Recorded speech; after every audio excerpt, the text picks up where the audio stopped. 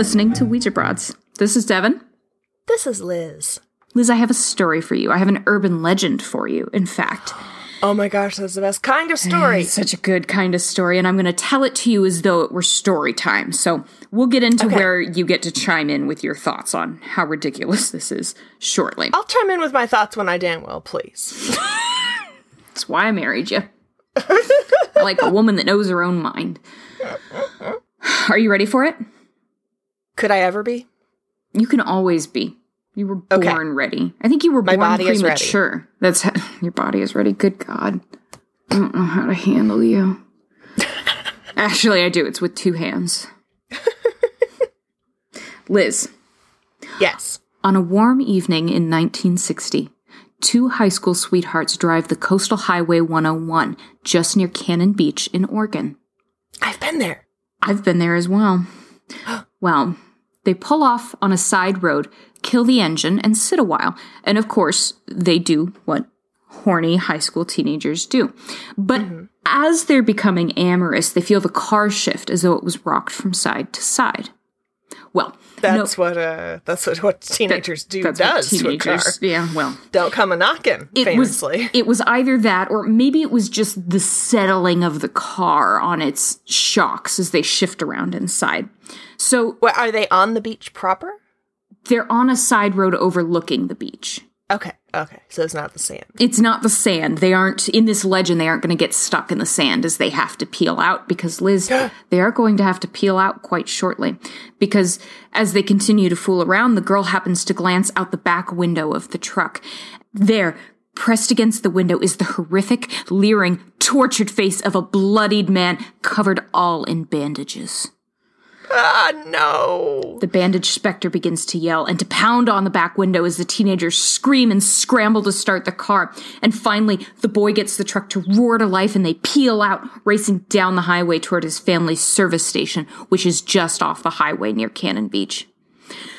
The man continues to pound on the back window, and he finally fractures the pane of glass. in the truck bed. He's in the truck bed, Liz. Okay, I was like, how are they getting away from him if he's...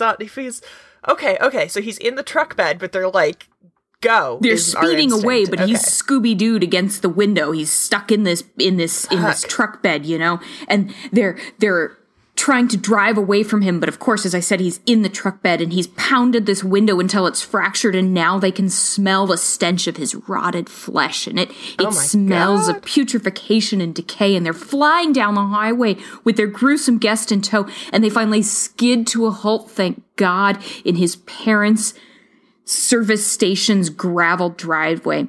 They screech to a halt, gravel flies, and they explode out of the cab, scrambling to get away from this tortured, bandaged, deranged man in the bed of the truck. But as they turn an anguished glance back toward their vehicle, the bandaged man has vanished, leaving behind a spider-webbed crack in the window glass and a rotten, foul-smelling scrap of bandage in the truck bed. That was considerate of him. Liz, this is the urban legend of Cannon Beach's Bandage Man. Bandage Man, oh my God. You've heard about him, I assume, living in Oregon.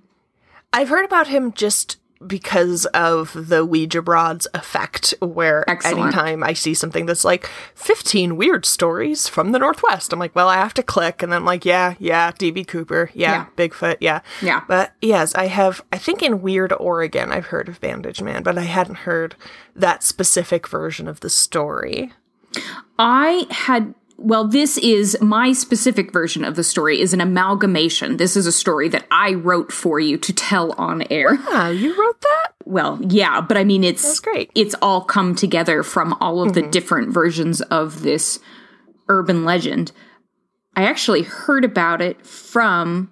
So you had heard it through the Ouija Broad effect. I was first introduced to the idea of the Bandage Man through the That's Weird podcast. We follow them and they follow us on Instagram. And as far as I can tell, there are other ladies that are talking about weird stuff in the United States. So I haven't listened to their episode. That's weird. I just want to thank you for bringing this to my attention, because you sent me then down just a general rabbit hole of urban legends, which I always love because they remind me of elementary school. Yeah. There's something about urban legends that I think are probably ubiquitous across everyone's 2nd through 5th grade life experience. Yes. It's our oral tradition. It is our culture of elementary school. Right? You get, the girl with the green ribbon, and you get Bloody Mary is another urban legend. So the Bandage Man, as far as urban legend go, has been around since 1960. So a variation of the story that I just told you has been around since then. It's just kind of the base model. Yeah, it sounds like a regional variant on the hook hand. Absolutely. Urban legend. Absolutely. And those are both examples of what's called a Lover's Lane urban legend. And oh, wow. So there's like a taxonomy of this. There is. There are genres of urban legends. There are people that study urban legends. I want to be one of these people. But these people kind of categorize them. So a Lover's Lane urban legend, of course, centers on a pair of lovers, are typically the, if not protagonists, they're who the legend happens to. And what you find in Lover's Lane urban legends is, of course, they have a very moralistic, cautionary tale theme or moral that you're trying to tell. You're trying to impart this morality on the people who are hearing this story, which is usually don't go fuck in a car off the side road. If they hadn't been distracted by each other, they would have seen him approach. If they hadn't been up there isolated, he wouldn't have been able to get at them. Exactly. So, yeah. You mentioned the hook as an urban legend that this sounds like, which you're totally right. The hook is actually believed to stem probably from the 1946 Texarkana Moonlight murders. Oh. And that was, of course, where 8 people were attacked. 4 pairs, 8 people total were attacked in cars in the city of Texarkana in 1946. 5 of them died. Only 3 of them lived. The Zodiac picked on couples, sometimes 2. He did, yeah, really often targeted couples. And I think that was one of the things that I don't think I've read about the Zodiac Killer since Jake Gyllenhaal did that awesome movie about it. But wasn't that one of the thoughts about the folks investigating him, was that he was not a spurned lover, but he must have had some kind of, like, he was like a red pillar. He hated women, and he hated the chads that could get the women, that kind of thing. Yeah.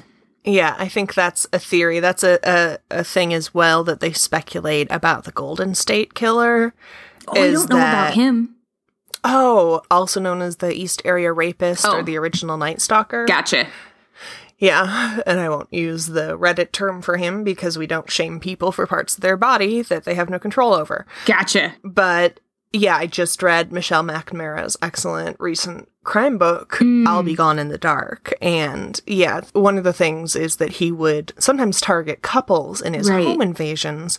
And one of the things that they're thinking about when they're trying to understand what his motivation might be is maybe it's actually not about hurting the woman. Yeah. Maybe it's about humiliating the man. Yeah, because that was part of his MO, wasn't it? That he would force the man to watch whatever it was he did to the woman. He would make them listen. And they had to be in the other room. Yeah. Okay. Ugh, God. So freaky. So freaky. Yeah. Okay. Well, I guess why Bandage Man made me think of the hook hand is in both cases, there's the Lover's Lane element, and then there's the frantic flight, but then there's also the escape, but then evidence. But evidence, so yes. You're not left with that, like, did they just have a weird hallucination? It's like, no, he did do damage, but they've escaped for now. Yes. And that's actually a hallmark of an urban legend in general, is that there's some sort of evidence, there's some tangible object that lends credence to the story. And that can be like, there was some bandage or there was a hook. But it could also be that there's that plausibility indicator of, oh, this happened to my cousin's friend.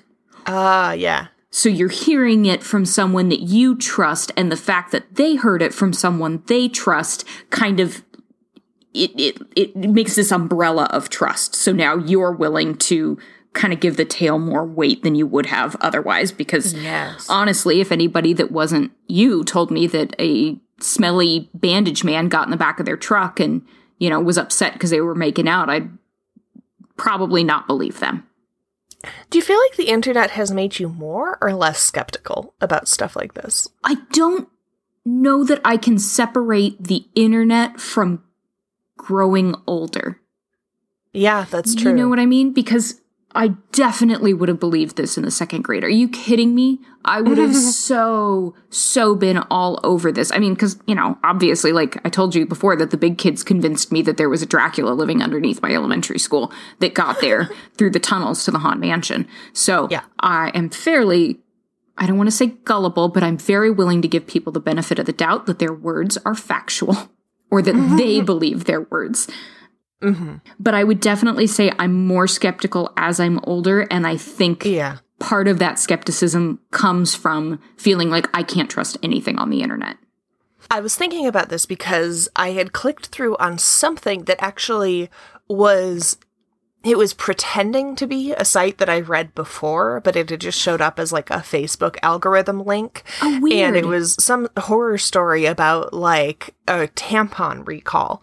And as I clicked through, it would, like, you could watch the barometer of my disbelief just go up and up and up as I clicked through more and more pages. And finally I was like, no, this is nonsense, right about the time where it was like, you may have already won. And I'm like, now I can't even like finish this story to see what the point is. You're right. But yeah, I hope people are very skeptical in 2018 of stuff that they read on the internet and how fake it can be. But I feel like don't just be skeptical, but also have some critical thinking about the stories that you encounter. Like, if this were true, who would be telling me? Who knows about this? Yeah. How would they have gotten their story out there? Like the Bandage Man story, you're like, oh, okay, so the teens could have told people, or they could have told their family, and this thing and that thing. Like, we have eyewitnesses who survived. Okay. Yes. Yeah, that's always there were no survivors. Yeah. Well, then who told you the story? Like, think about it. Yeah. A story that has that in it, I think you automatically should be suspicious of. Yeah. Well, and you bringing up the internet is fantastic, because that is how people who study urban legends say that urban legends are starting to morph. They used to be word of mouth, and there were some hallmarks of an urban legend, and that they either had an element of fear or humor, but regardless, they were trying to elicit an emotional response, and you can pretty easily do that through fear or humor. There's a punchline. Yeah. Whether it's like a scary one or a funny one. I'd never thought about fear having a punchline, but I think you're absolutely right. There's a obvious punctuation there that brings it all together. Oh, God, you're so smart. But so they had that emotional response they were trying to get. They had a plausibility indicator, which is the evidence or it happened to someone that you know. There wasn't usually a stated goal. It wasn't, and that's why you always leave a note, but it was implied that there was an action you should or shouldn't take, and that a lot of times had a morality bent. And then sometimes, not always, but you could usually trace it back. You could trace the essence of the story back to a factual root, like the Texarkana murders. And it's like a game of telephone where that story just gets morphed throughout the retellings, and through the years it gets embellished, it gets changed, it has a regional variation, it has a personal bias bent based on storytellers. So those were the word of mouth urban legends that kind of morphed into types of urban legends. So you had Lover's Lane, you had phantom hitchhikers and gang initiations, and you had satanic panic stuff. But with the internet, they have new tropes. They have new types that you find.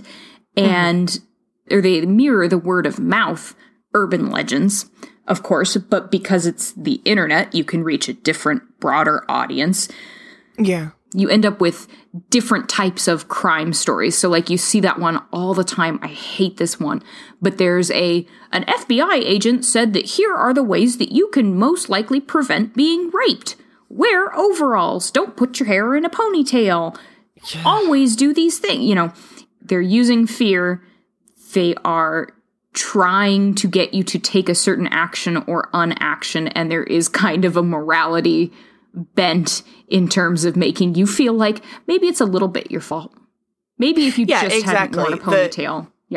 Right. Because if you read 100 lists about things not to do, things that you should do to prevent being raped, and then you hear about somebody being raped, and you've done any one of those things, and you can convince yourself that it never would have happened to you. Totally.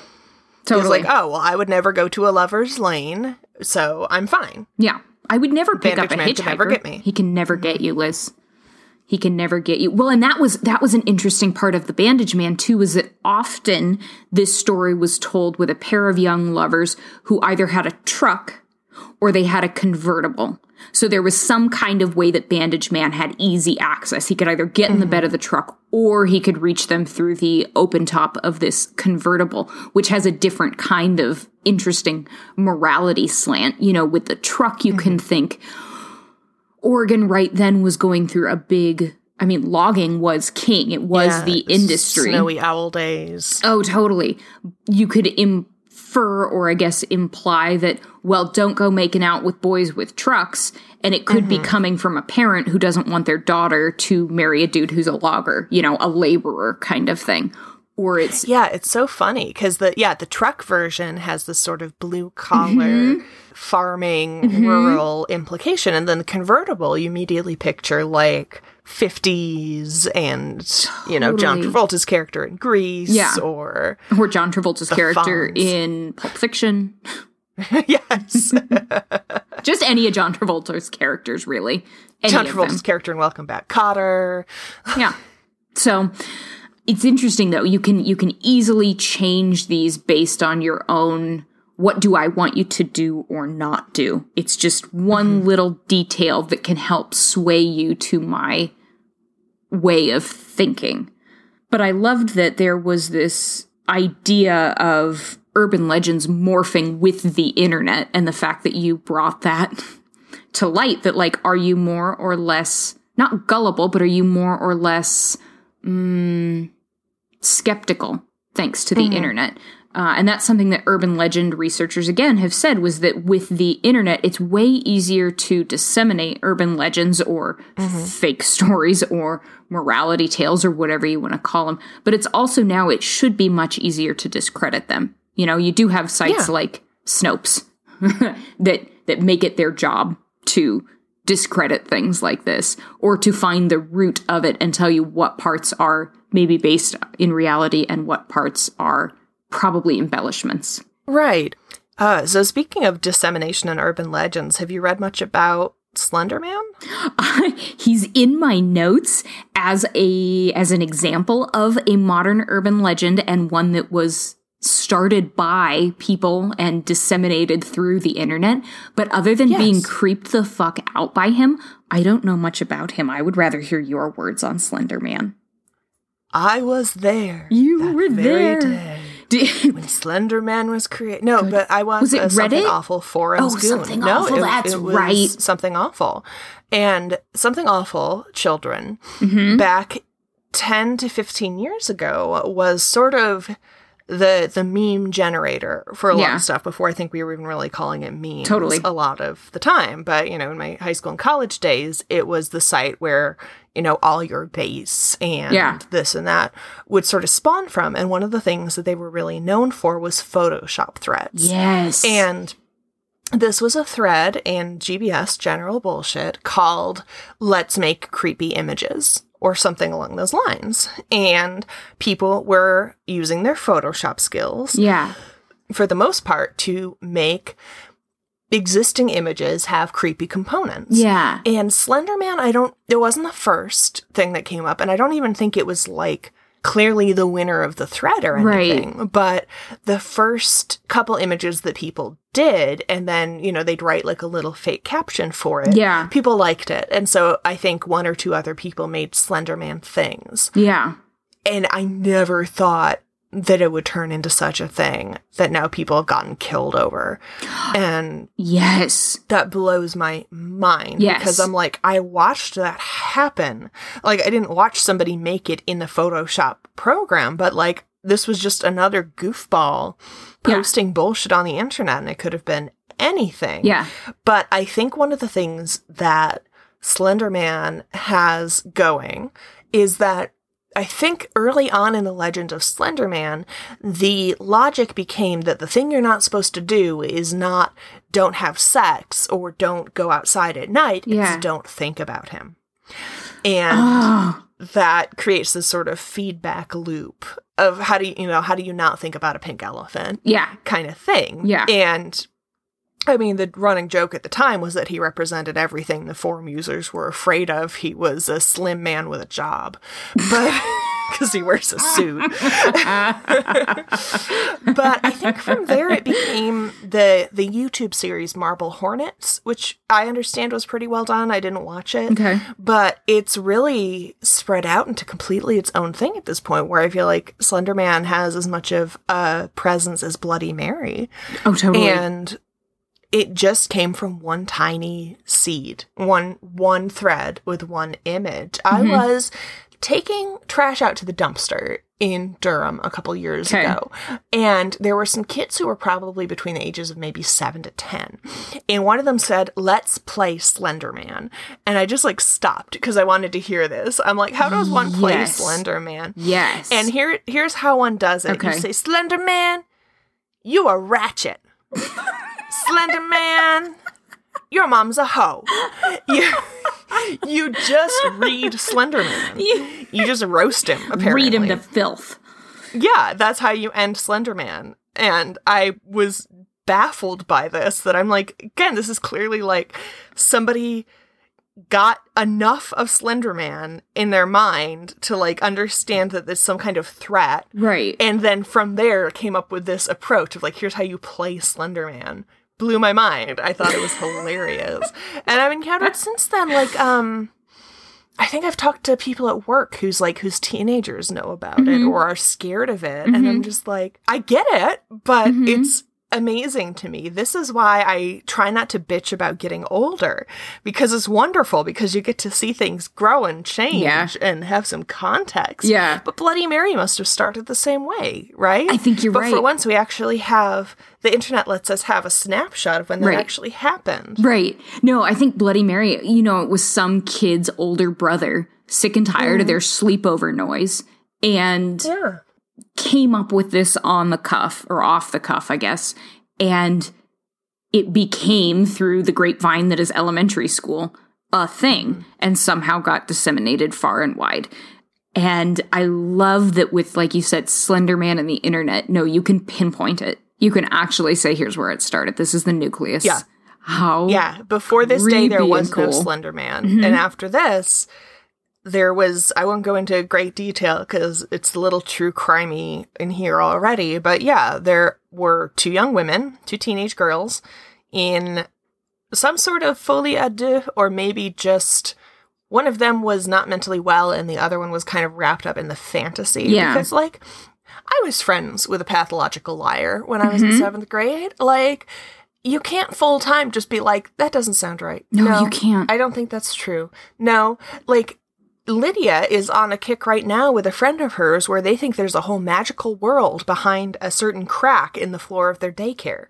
And Matt was slightly puzzled by this, and I'm like, this is a major part of little girl socialization, and I don't know why, is shared reality that doesn't match the world around you. Yeah. And there were, unfortunately, two teenagers who got into that, and it convinced them that they were going to make an offering to Slender Man and then go live with him. Right. And so they stabbed one of their friends. Yeah. And she lived, fortunately, but good God. Yeah.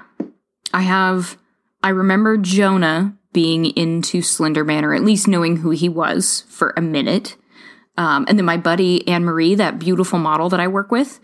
Yeah. She has a Slender Man tattoo, and I made her a little stuffed Slender Man for Halloween. He's very cute.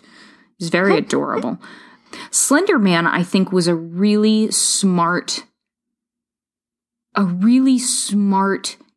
image if you're trying to freak people out, because I've told you before about the night terrors that I have, and they're usually of people who are human or humanoid, but there's something just enough off about their humanity that makes them absolutely grotesquely, viscerally disturbing. And I think Slender Man does that because he's a human. He's just slightly elongated. And if I remember correctly, you don't really see facial features right? Right. He's just got sort of a blank face. Yeah. Yeah. And yeah, that I think he can be, well, he can be anything because he's an urban legend now. Yeah. But traditionally, he could either be just slightly elongated or grotesquely elongated. But either way, it's a sort of uncanny valley thing where you're like, this is all the way wrong from what I expected. And he has like, I feel like you can pinpoint some contemporary references. Like, I think he has some components of the gentleman from Buffy. Definitely reminds me of that. Or like other characters that Doug Jones has played, probably. Yeah, exactly. Your boyfriend has played. Anything kind of Pan's Labyrinth-y has that. But no, I get it. Like, have you ever seen pictures of Manute Bol? I think is how you say his name. No, who's that? Well, maybe I have. I'm not sure I should tell you. He was a Sudanese-born American basketball player who was 7'7" tall. Every time I look at a picture of him, I'm just stressed out by it. I'm just very stressed out by it, and I'm not okay. Okay, I'm looking at pictures of him now. Yes, can you hear my clicking? That man is too long. That man is too many limbs. Stop it. Yes.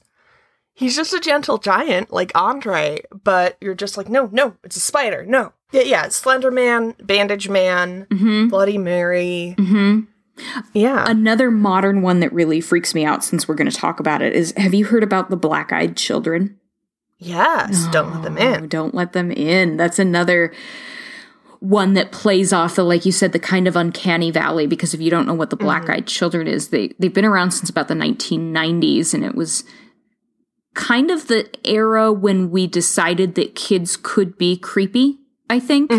Black-eyed children is an urban legend where the monster or the bad thing in it is a kid who's between the ages of 6 and 16, has pale skin and black eyes. In some urban legends, it's the iris and the pupil are just all one big black disc. Or it's in some other legends, it's like a shark eye, where the whole thing, there are no whites of the eyes.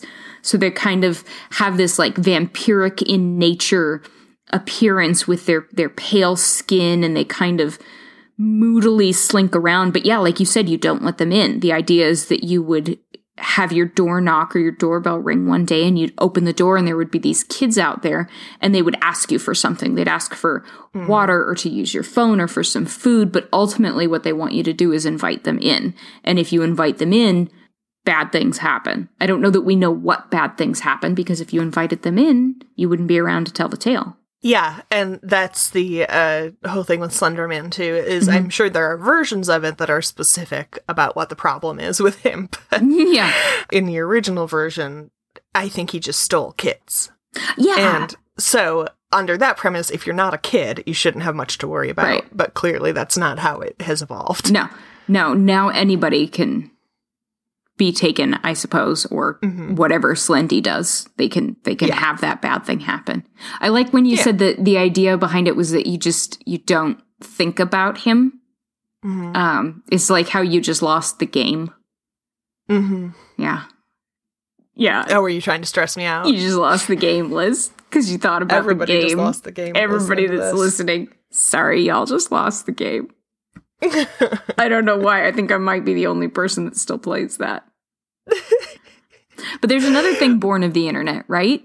Where it became this weird cultural phenomenon just by being in a forum somewhere. Someone decided that this was what the game was, and it has now morphed into a worldwide phenomenon.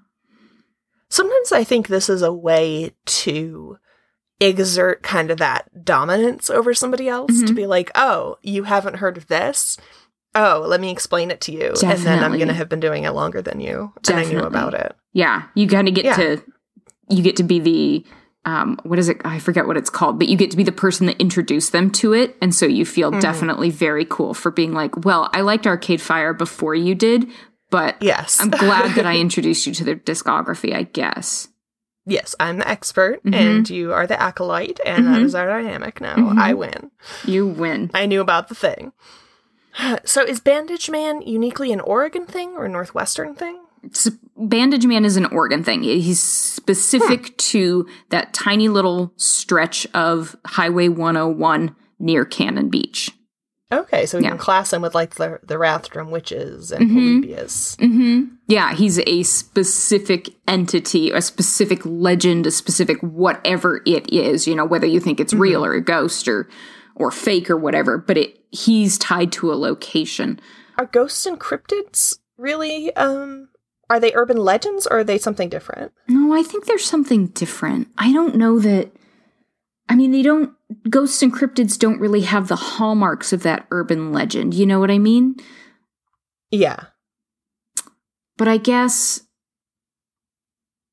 I don't feel like I'm smart enough to enunciate the difference between them. I've been reading a book. I've been reading this book, and I can't remember what the hell it's called, but I will link it someplace, where it says that in some ways ghost stories are our way of engaging with the past in a way that's narratively satisfying. So, for instance, one of the things this book brings up, yes, it's called Ghostland in American History in Haunted Places by Colin Dickey. And one of the things that he argues is that ghost stories let us sort of resolve and formalize some of our feelings about historical places. Okay. So, for instance, in New Orleans, the whole Madame LaLaurie story, are you familiar? Oh, gosh. Yeah. Yeah, the legend that she, like, tortured her slaves. Oh, yes. Yes. And so there's a couple elements of that. So Colin is also, like, the joy killer. Because Colin goes through, like, that and the Winchester Mystery House and that ghost that testified to where his will was. And basically is like, let's see what actual evidence there is. But one of the things that Colin points out that I think is very apt is that if we make Madame LaLaurie an outlier, then we can pretend that her terrible treatment of enslaved Black people was the exception. We can pretend that's a way that we can make ourselves feel more comfortable, because the opposite of Madame LaLaurie is the nice slave owner. Right. Right? Right. And so they talk about things like, oh, you know, she cut their ears off. Well, that was legal for a runaway slave, you know? Like, she did this, she did that. It's like, yeah, they tend to exaggerate it because a lot of the stuff that she actually did, she was completely within her legal, although not ethical or moral, right to do. Yeah. So it gives us a safe way to reckon with this misery and this tension that shapes the city of, you know, the degradation and enslavement and torture of a race, we could say, but the people rose up and they burned Madame LaLaurie, and her house still stands as a totem and a statue and a memoriam of how we never would let that happen again. It's like, no, we continued to let terrible shit happen for quite a long time. Oh, yeah. Oh, yeah. Oh, that's fascinating, though. That becomes a morality story, for sure. Yeah, so a lot of the stories that get covered in that, he kind of pulls apart how they reflect sort of a sanitized version or an urban legend version, honestly, I think is what a lot of them come down to, where, you know, like, you grew up with an urban legend version of the actual horrors of the Hahn House, which was someone who was a barber. It was doing surgery on young women. Yeah. Like, that's horrific enough. Absolutely disturbing. Yeah, but instead of reckoning with the consequences of abortion being illegal and how many young women will die on kitchen tables and get hustled into the back of a truck instead of to a hospital, we don't want to talk about that, so we say there's Dracula. Right. We say he was a crazy murderer. We say he was this and that. But, like, no, what he was doing, he was an excessive character, but he wasn't doing anything that a lot of other people weren't doing. Right. It's an interesting way to demonize him as a figure in this story and not really discuss the wider implications of abortions were really hard to come by back then. Abortions are still really hard to come by, and people do awful things to young women in vulnerable situations. Yeah. Yeah. I don't know. I feel like you asked, you know, if ghosts and cryptids are the same as urban legends, and I really feel like urban legends are a lot more, I think the word I want is apocryphal. where they've got that kind of doubtful authenticity, but they're just kind of assumed to the listeners, I guess, or assumed to the teller to be true. Whereas the idea of ghosts in general, or the idea of unknown creatures, to me feels more genuine, feels more authentic, feels more like, well, I can trace that to biology, or I can trace that to spiritualism, or I can talk about specific instances that I have had, not just my friend's brother's cousin, but I can relate to them on a different, more real seeming way. I think Does that make right. sense? I think urban legends are grounded. They're not as grounded as some of those, which sounds a little strange to say, like, this is a grounded ghost story. Right. But, like, the story of Rue and Heceta Head, that's the kind of thing where I'm like, well, I could look up. Did anybody named Rue actually live there? Is there a lighthouse on Heceta Head? Was it manned? Was the person who manned it married? Yeah. All that kind of stuff. Whereas with Bandage Man, like, I'm not going to go looking for the incident report on this, I'm not going to be like, all right, well, let's go to the Cannon Beach police station and dig up their files from that era. Right. We'll figure out who... That was another funny thing about the idea of Bandage Man is that, of course the story morphs a little bit, but people try to explain then, okay, well, if he is Bandage Man, if he's like a vengeful ghost spirit, where did he come from? And one of the backstories that people gave him was that he was a logger who was severely maimed in a sawmill accident, and he died as a result of his injuries. And I'm like, you gotta be fucking kidding me. That is the best you came up with, was this guy got, like, super bitched up by a sawmill. Somebody mummified him to staunch the bleeding or whatever, and he died, and he came back with... And now he has it out for horny teenagers? None of this makes sense. You're just throwing darts now, going like, oh, I don't know, fuck bandages, what's really close by? He totally... There's that sewing machine shop down the road. He totally got cut up by a pair of shears at that machine shop. Yeah, you kind of work backward from what seems plausible for where you're at, and we all do that with stories, but... that's weird. I think the bandages element is interesting because it's not like a weapon, it's not like a hook for a hand, but I could go on for 400 years about the ways that we pathologize and demonize injury, illness, and disability in people. And let me see, I think, where's the Green Man from? Virginia. Pennsylvania. You were so close. So Ray Robinson, who was known as the Green Man or Charlie No Face, was an actual human being. He was severely disfigured in a childhood accident, and he couldn't go out in public because people were so upset at his face. So he would go for long walks at night. Oh, God. Yeah. Oh, poor man. You've made this even creepier.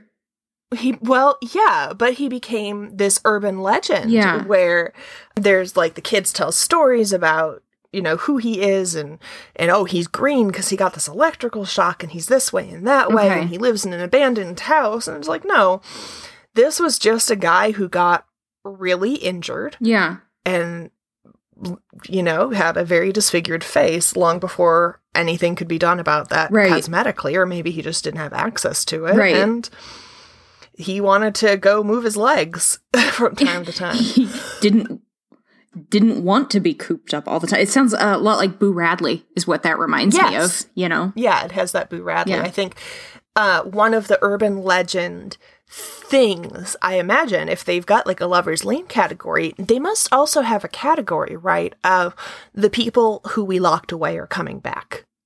Oh, it has to be. The convict element, right? So I think Hook Hand has that of like, somebody's escaped from the lunatic asylum, somebody's escaped from prison, somebody who should be on the other side of this wall is on the same side of the wall as me. Definitely. But we have that as well with fears about all these people who we essentially incarcerated for having intellectual or developmental disabilities. Right. And there's a lot, I think Boo Radley has a big streak of that. There's a lot of that. And so I wonder with Bandage Man, I mean, there's a lot you can piece apart if you want to go like full English graduate student on like, oh, he breaks the glass and there's blood and there's a lot of like metaphorical breaking and bloodiness happening around this young couple. Yes. And, you know, damage that remains even after the actual scary part is over. Yes. And they can never go back to who they were before. Yes. So I don't know. Do you think, are urban legends gendered? Do young girls tend to share them more, or young men, or do they share different ones? Ooh, I don't know. I didn't look into that, but that's fascinating, and I would love to know what the answer to that is. I would love to know. I have definitely heard, so this is just totally anecdotal, my own experience. I have definitely heard urban legends more from females than males, from either girls growing up or women that I know now. But is that selection bias? Do I just hang out with women more? Do I just talk to women more about weird shit that I feel like I'm not going to get judged for, saying like, I totally believe in ghosts to a woman? Am I going to feel the same way to some men? I don't know. Like, I think the things that some of their legends probably warn about are a little different than ours, but probably not 100% different. Like, I think both have a lot of theories about how people get pregnant. There's so many ways you can get pregnant. And in so many ways you can't, like standing up. Oh, yeah, in the shower, in a pool, in a hot tub. Don't do it in a butt or you'll have a butt baby. That's right. One we were always worried about. You don't want to have a butt baby. Yeah, I wonder too. I wonder if, I mean, when you watch any movie about, you know, the coming of age of young men versus young women, it's like the dudes' urban legends are like Stand By Me, where there's totally a dead guy down by the tracks, and now we have to go on this big, like, idea of masculinity adventure and overcome these obstacles as young men. And with chicks, it's like, don't go to dark alleyways with people because they'll mess you up. Yeah. I guess 13 Steps to Hell is kind of an urban legend, right? Because I think so. It has so little to do with there actually being anything there. Some people say that there's nothing there, you know, that they can't find the steps, right? Or that they can, but it goes to a mausoleum, or that it goes to an underground storage chamber. Yeah, we know that there is actually a cemetery. But everything else surrounding the idea of 13 Steps to Hell definitely hinges on this happened to a guy I know, or it happened to a friend of a friend, or I remember hearing this story as a kid. There's no evidence. There's no photo on the internet that's conclusive that people are like, yeah, here's the steps. You know, there isn't even that much to it. Like the 1,000 Steps in Spokane at the cemetery, at Greenwood Memorial Terrace, you can actually see the steps.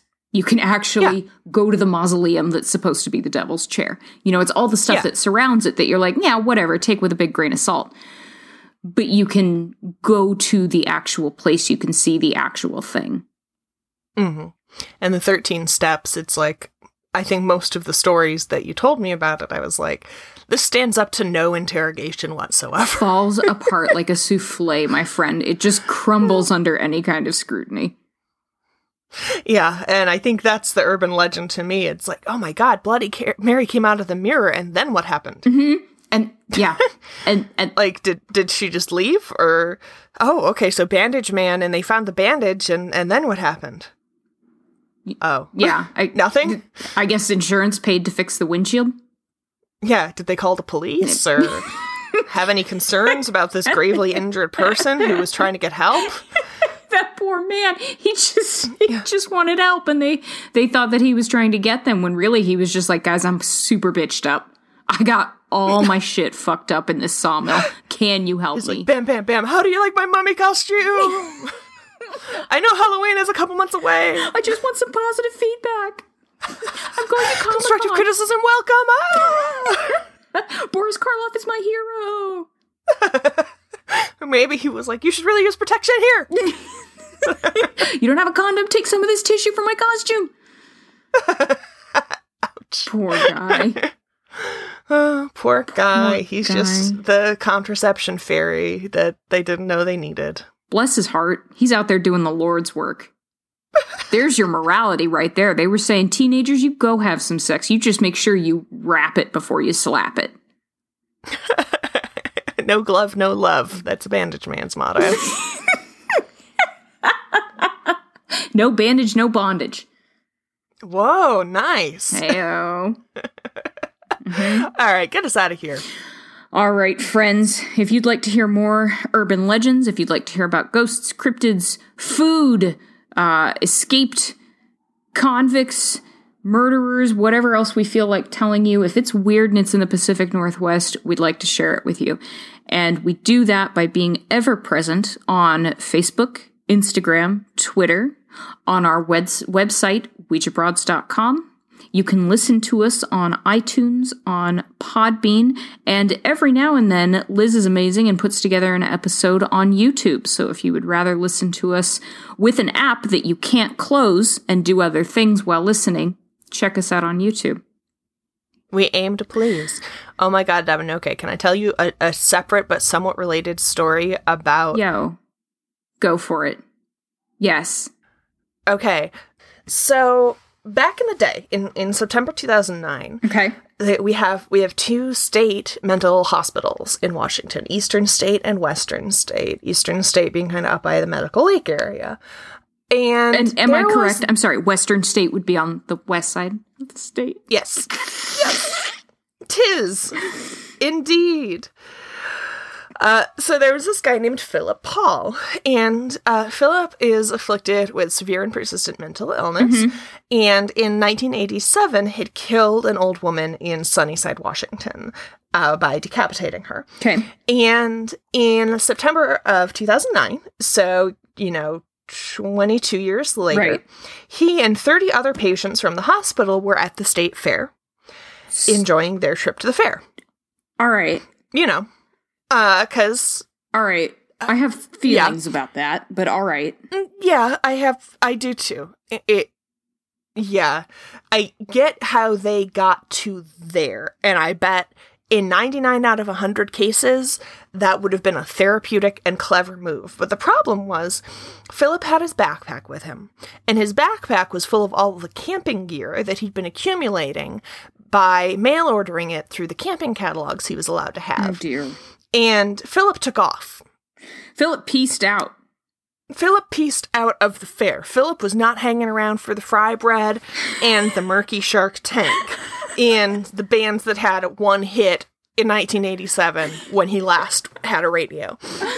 And Philip pieced out, and Philip actually made it all the way to Sunnyside again. Oh, God. Where it took him a couple days. Yeah, it would. So he did some hitchhiking, he traveled on foot, but simultaneously, the day that Philip escaped, I was starting a house-sitting gig for our mutual friend, Cindy. That's right. And Cindy, 2 things about her house. One, it was in a part of the city that I'm now much more familiar with, but at the time wasn't. Yes. So I was a little disoriented. She had left all her windows open on her ground floor house and had 2 large dogs. Yes. So the 2 large dogs thing should have worked in my favor, except that I then came to the house, closed all the windows, searched it like you do, and went to sleep that night and woke up because outside my door I heard and was terrified, and then thought I heard breathing. Oh my God.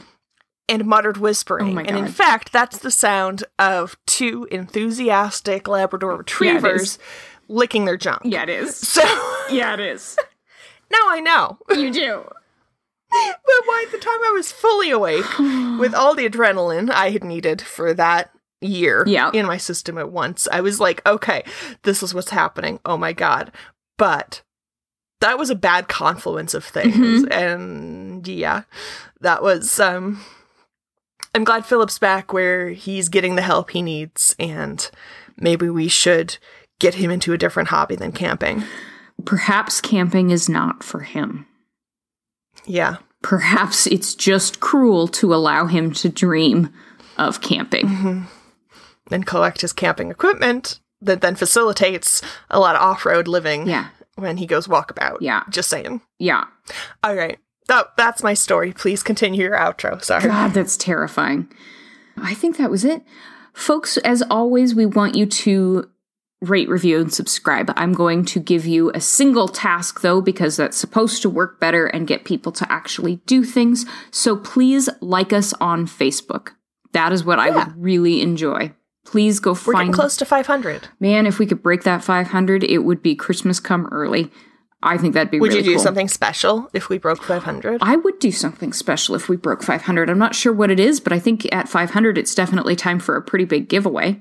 And I do, by the time this episode is out, I will have released the footage of me doing a Ouija board ask because Liz got a thing on Facebook that had over 700 shares, and I told her if it broke 700, I would do this thing. So that's right, you did. Yeah. If we get over 500 likes on Facebook, will you watch Magic Mike XXL with me and record it? Damn right I will. Yeah, people, do Let's it. Get it. Liz wants this so bad. She's been talking to me about this for years. Years. Yeah. I talked about it earlier in this episode. She did. I think in every episode for the past 5 episodes, Liz has found a way to bring up Tatum Channing's butt. I love Charming Tater.